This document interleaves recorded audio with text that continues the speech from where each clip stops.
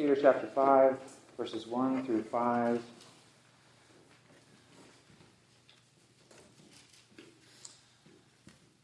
And before I begin, let's pray once more.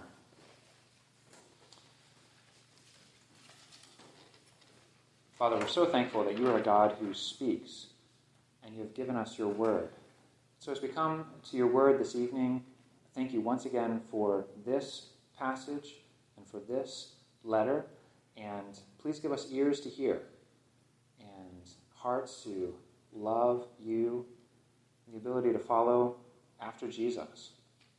Father, we pray that you would change us by your Spirit now, tonight, on the spot, as we reflect together and hear your word in these verses. So we commit this time to you. Please do more than we can ask or imagine. In Jesus' name, amen. Amen. 1 Peter chapter 5, verses 1 through 5. We will have, looking ahead to November, Justin at this point is planning to preach the next part, the next section. That would be the second Sunday in November. That will be our Thanksgiving service. And then in December, the second Sunday of December, I'll finish the letter, and then we'll start a new series in January. So just a few more sermons in this letter. There's 5 Sundays in December. Yes. And we're planning to cancel the 5th Sunday. Yep. But you're right. You're on top of it, Bob. So looking ahead, that's where we're going. All right. 1 Peter chapter 5, verses 1 through 5. So I exhort the elders among you, as a fellow elder and a witness of the sufferings of Christ, as well as a partaker in the glory that is going to be revealed. Shepherd the flock of God that is among you, exercising oversight, not under compulsion, but willingly as God would have you, not for shameful gain, but eagerly, not domineering over those in your charge, but being examples to the flock. And when the chief shepherd appears, you will receive the unfading crown of glory. Likewise, you who are younger, be subject to the elders. Clothe yourselves, all of you, with humility toward one another, for God opposes the proud, but gives grace to the humble. This is the word of the Lord. Thanks be to God. This passage gives us 3 house rules. It gives us 3 house rules for the house of God. Elders, shepherd the flock. You who are younger, be subject to the elders. And all of you, clothe yourselves with humility toward one another. No surprises so far, right? But with that said, isn't this letter about suffering for the sake of Christ? Isn't this letter about how to live as a Christian even when it's hard? If so, then what do these house rules have to do with suffering for Christ? In the midst of fiery trials, are house rules like these really that important? Well, I'm glad you asked. Yes, they are, and here's why. Peter knows that suffering puts a strain not only on individual Christians, but on the church as a whole, as a community. In fiery trials, Peter knows that elders will be tempted to abuse their power. He knows that congregations will be tempted to rebel against their elders. So, what does the church need? What does the church really need in order to survive and thrive in the midst of suffering? House rules like these. The church needs to know and follow these rules for the house of God. Think about it this way. You know how important it is for a team to function like a team. Coaches need to coach. Team captains need to lead. Players need to play. All need to work together in their respective roles in order to win the game. If they don't, what will happen when they step out on that field? They will lose. In a similar way, what this passage is showing us is that we need to play as a team in order to win in the face of persecution. We need to follow these house rules if proclamation or Westminster is going to survive and thrive. So at the end of the day, these house rules are really that important. Let's take a closer look. What are these house rules? Peter first gives instructions to elders. These instructions make up the bulk of the passage, verses 1 through 4. But first, in verse 1, Peter begins with a long, extended description of himself. He writes, "So I exhort the elders among you, as a fellow elder and a witness of the sufferings of Christ, as well as a partaker in the glory that is going to be revealed." The Apostle Peter, as you know, was an eyewitness of the sufferings of Christ. He saw the family of Jesus turn against him. He saw the Jewish leaders and crowds reject him. In Gethsemane, he saw Jesus' agony, his betrayal, his arrest. So Peter could say, unlike any of us, that he was a first-hand eyewitness of the sufferings of Christ.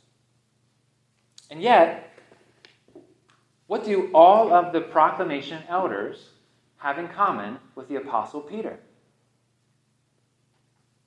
With him, he says, we are fellow elders. We too proclaim a suffering Messiah. We too will share in the glory to be revealed at Christ's return. So it's as though Peter is saying to me, to John, to Mike, to Troy, and to the other elders, I get it. I get it. I know what it's like to be an elder. I know your responsibilities, your fears, your struggles, your pressures, and I'm not willing to do anything. I'm not willing to ask you to do anything that I'm also not willing to do myself. This is for me just as much as it is for you. So what does Peter call elders to do? In verse 2 he writes, "Shepherd the flock of God that is among you, exercising oversight." Shepherd the flock of God. I don't think it's any surprise that Peter uses this metaphor. Shepherds and sheep. Do you recall how Jesus recommissioned Peter after the resurrection? Jesus said to Peter a second time, "Simon, son of John, do you love me?" He said to him, "Yes, Lord, you know that I love you." And Jesus said to him, "Tend my sheep. Tend my sheep." So Peter now turns to the elders of proclamation. Fellow elders, my commissioning is the same as yours. Shepherd the flock. It's the flock of God. Shepherd this precious flock of God by exercising oversight in these three ways: willingly, eagerly, and as role models. First, shepherd the flock of God by overseeing willingly. Peter says in verse 2, "Not under compulsion, but willingly, as God would have you." Dad, do I have to? Mom, do I have to? Sound familiar? We all know the sound of a child whining to his or her parents, saying, "I don't want to do this." Peter is saying to the elders, don't whine as shepherds of God's flock. Our entire church will suffer if we shepherd unwillingly, as if we're forced to do it. Fellow elders, myself, John, Mike, Troy, how do we need to grow in our willingness as shepherds? Second, Peter says, shepherd the flock eagerly. Peter writes in verse 3, "Not for shameful gain, but eagerly." Peter's aware of the temptations that elders face, especially pastors. He's aware of the temptation of dishonest financial gain. This would apply especially to Troy and me, since we're paid by our church. How are we stewarding our time on the clock, our allowances, our ministry expenses? What Peter is getting at is a fundamental heart attitude of eagerness to give, not to gain, not to get. And that applies to all of the elders in some way, shape, or form. Peter is calling us to shepherd with a selfless, eager to give attitude. Third, shepherd the flock as role models. Peter writes in verse 3, not domineering over those in your charge, but being examples to the flock. About a year ago, our presbytery, that's our regional group of churches, including Westminster, Proclamation, and others, our presbytery had a forum on the topic of power in the church. We talked about how the purpose of power is to edify and to build others up.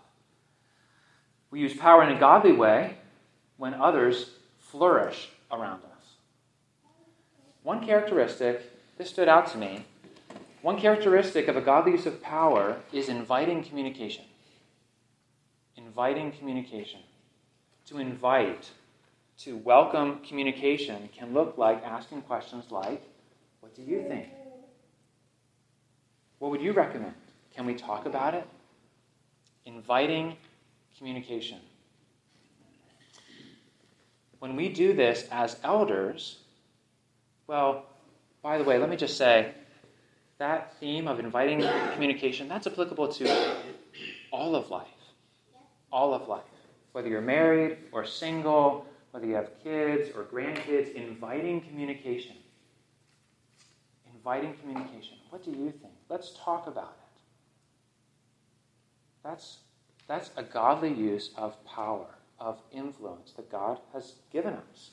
So in this way, when we do this, when we invite communication, we become role models for others, in this context, for the congregation. We model Christ himself, who calls us to lives of humble service. You may remember how James and John once asked for privileged seating. They and their mother came to Jesus and wanted seats at his right and left hand, and that didn't go over well with the rest of the disciples, Peter included. Jesus said to all of them, "You know that the rulers of the Gentiles lord it over them, and their great ones exercise authority over them. It shall not be so among you. But whoever will be great among you must be your servant, and whoever will be first among you must be your slave, even as the Son of Man came not to be served, but to serve, and to give his life as a ransom for many." So, fellow elders, how do we need to grow in being servants like Christ? As one example, in what ways do we need to grow in inviting communication with our congregation?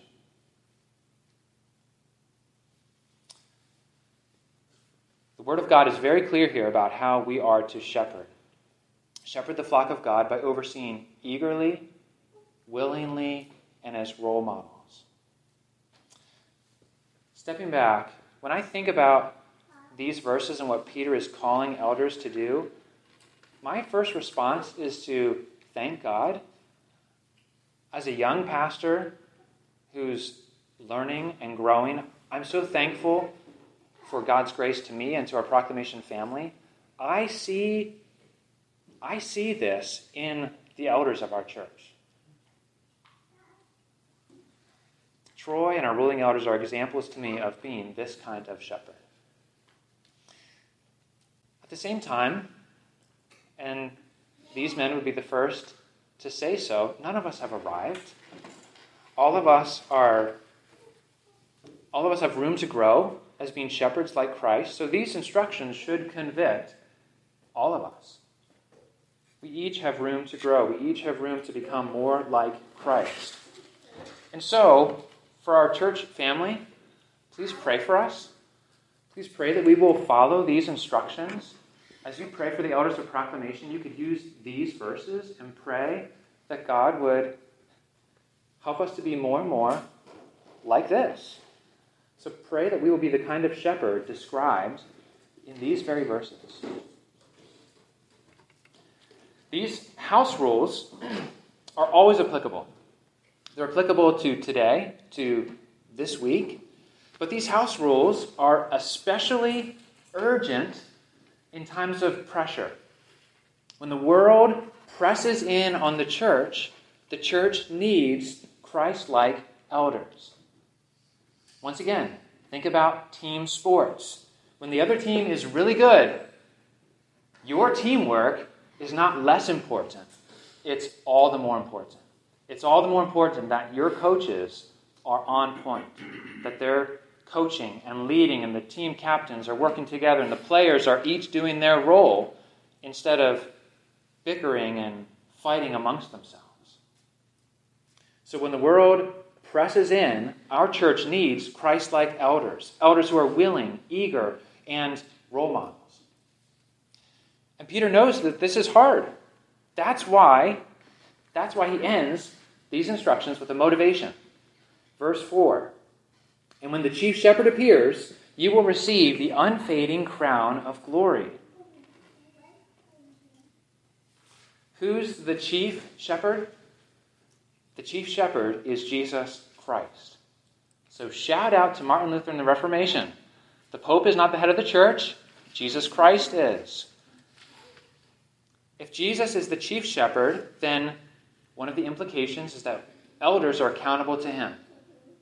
Fundamentally, we are servants. We are stewards. We are under-shepherds of his flock.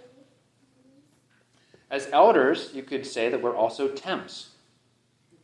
Our role is temporary because Jesus is coming back. When he appears, faithful elders, Peter says, will receive their reward. He mentions an unfading crown of glory. Do you think Peter's thinking about a physical crown? Probably not. Peter's probably thinking of something far greater than a physical crown. He's thinking of glorified, physical, eternal, resurrection life in the new heavens and new earth with Christ himself. The unfading crown of glory. So this, fellow elders, is our motivation for faithful shepherding.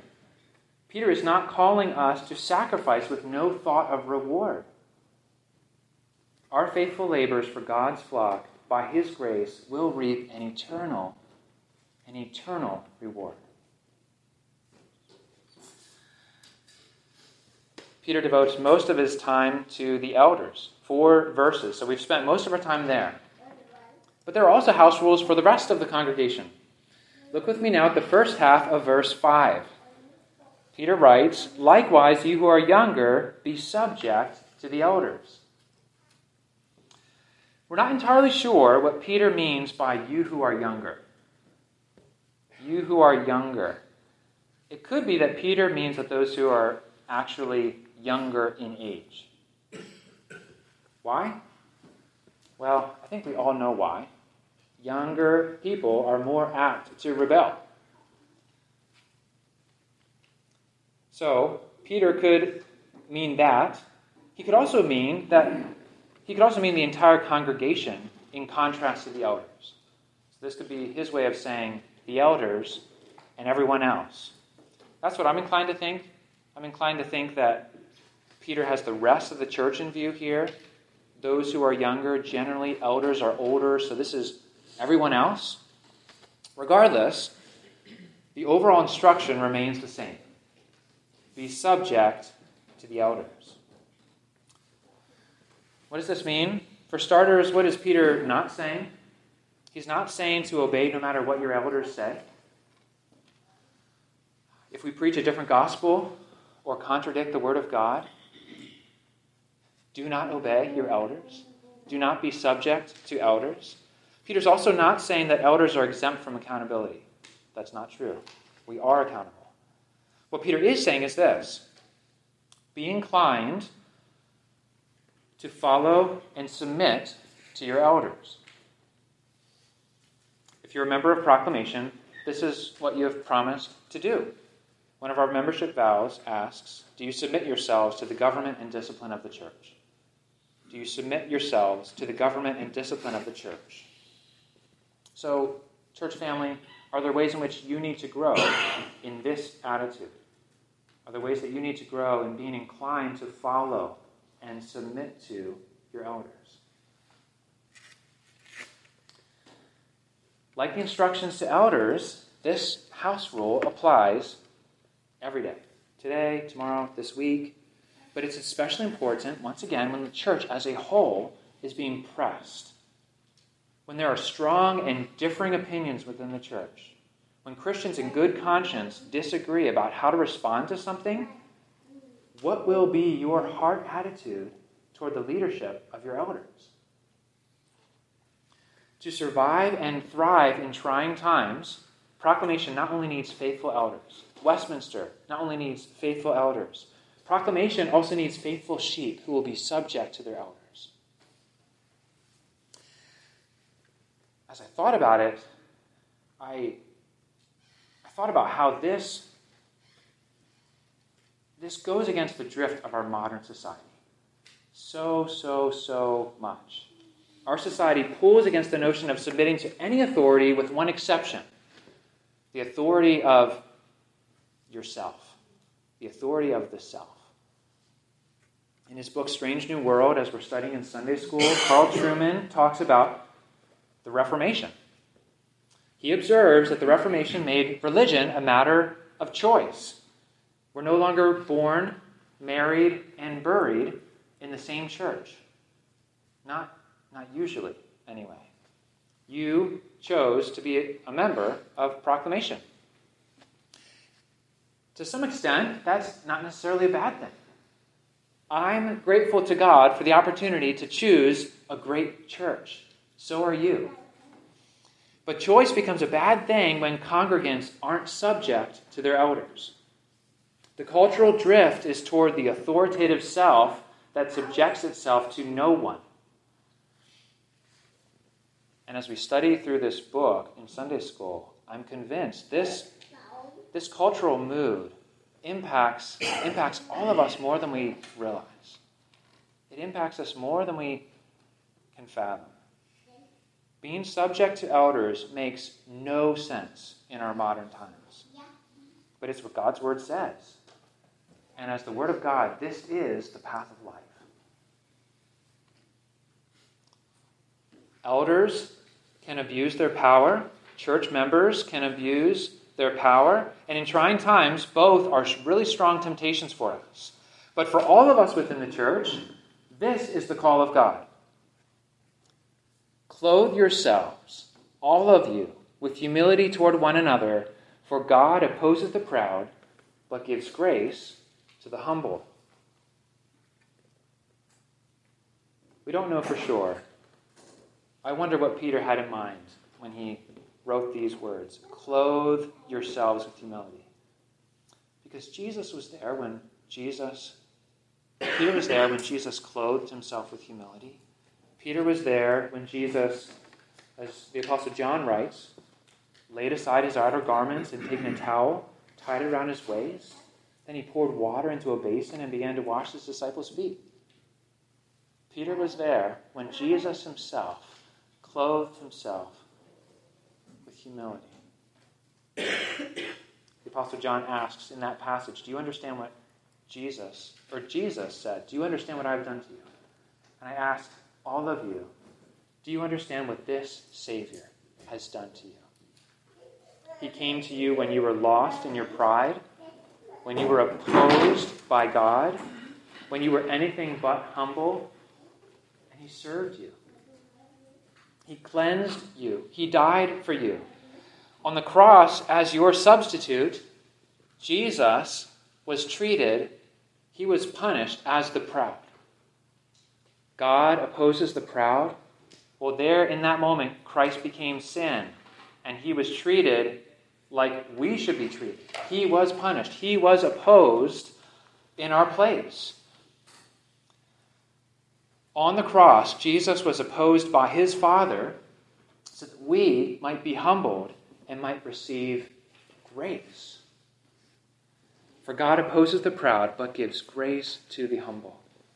Do you understand what your Savior has done to you? Now clothe yourself with humility toward one another. Clothe yourself with humility. Count the interests of others as more important than your own. invite and welcome conversation with your brothers and sisters in Christ? Like Jesus, take the towel and basin and look for ways to wash the feet of others? Whether you're an elder or church member, clothe yourselves with humility. Why? For God opposes the proud, but he gives grace.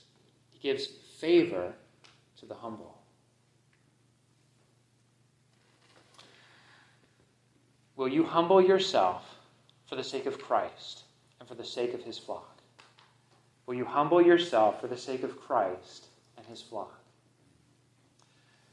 It's no stretch of the imagination to infer that Peter's first readers did just that.